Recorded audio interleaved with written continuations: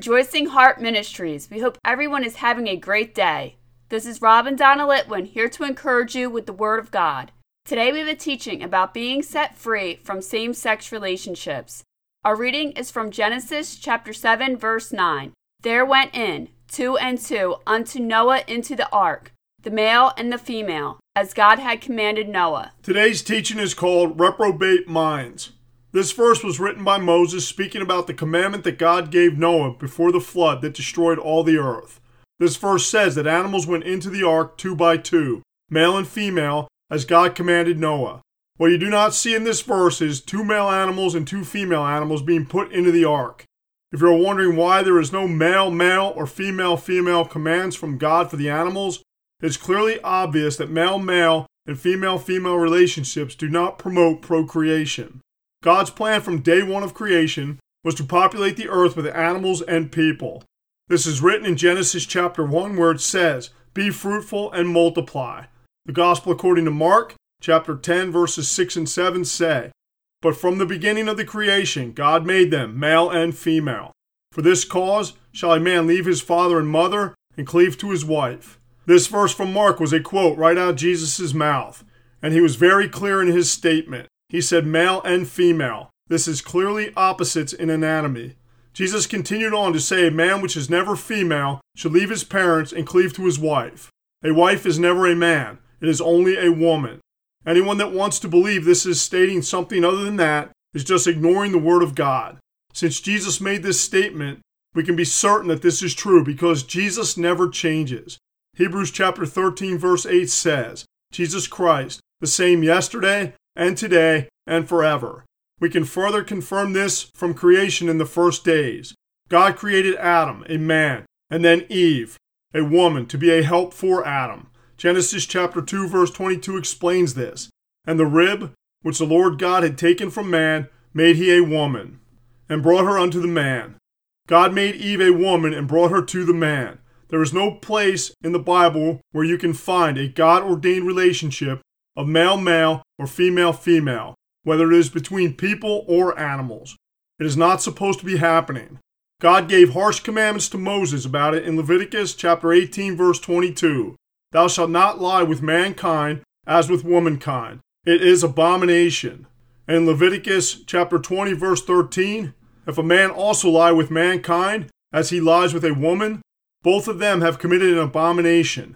They shall surely be put to death. Their blood shall be upon them." God said here that male, female relationships are worthy of death. That is a person's own fault in the matter. This situation is deceptive lust. It is not real for a person to desire another person of the same sex. It is a lie from the pits of hell.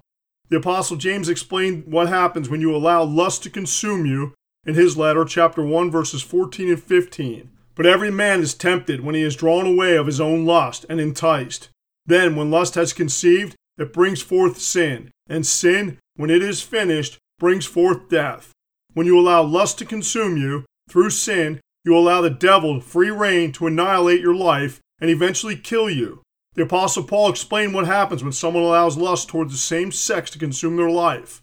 In his letter to the Romans, chapter 1, verses 24 through 28, he wrote, "Wherefore God also gave them up to uncleanness, through the lusts of their own hearts, to dishonor their own bodies between themselves, who changed the truth of God into a lie, and worshipped and served the creature more than the Creator, who is blessed forever. Amen. For this cause God gave them up unto vile affections, for even their women did change the natural use into that which is against nature. And likewise also the men, leaving the natural use of the woman, burned in their lust one toward another. Men with men, working that which is unseemly, and receiving in themselves that recompense of their error which was meet. And even as they did not like to retain God in their knowledge, God gave them over to a reprobate mind to do those things which are not convenient." What Paul said here is that people that go down this road to seek vile affection with male or female relationships have completely given up the truth to do things that are not convenient. The consequence of this decision is God giving these people over to a reprobate mind. Reprobate means a person rejected by God and beyond hope of salvation. If you allow yourself to get to this point, you will not even know that you are beyond hope of salvation. Right now, if you're a person caught up in this deceptive lie of the devil, you need to repent immediately and turn to Jesus for help. Jesus is the only help you can get for this problem. Take these scriptures from Paul, begging you to transform your life right now. Romans chapter 12, verses 1 and 2 say, I beseech you therefore, brethren, by the mercies of God, that you present your bodies a living sacrifice, holy, acceptable unto God, which is your reasonable service. And be not conformed to this world, but be ye transformed by the renewing of your mind, that ye may prove what is that good and acceptable and perfect will of God. Meditate on these verses, allow them to get into your heart, and do what they say. Do not take this lightly and allow this to continue any longer in your life. If you do, it may become too late for you. Isaiah chapter 55 verse 6 says, Seek ye the Lord while he may be found. Call ye upon him while he is near. Always remember, the alternative to repenting and seeking God right now to get out of this terrible situation is a reprobate mind where you can never return to God because you won't even know you need to. We are praying for all people that are struggling with this affliction at this time. Father, thank you for your mercy on anyone that is struggling in this area today. Help them to break the deceptive bondage and be set free. In Jesus' holy name, amen. Thank you for listening to Rejoicing Heart today. If this teaching has blessed you, please consider becoming a monthly partner to help us increase the ways we are proclaiming the Word of God. This is easy to do. Just visit our website at rejoicingheart.net. We thank you for your support.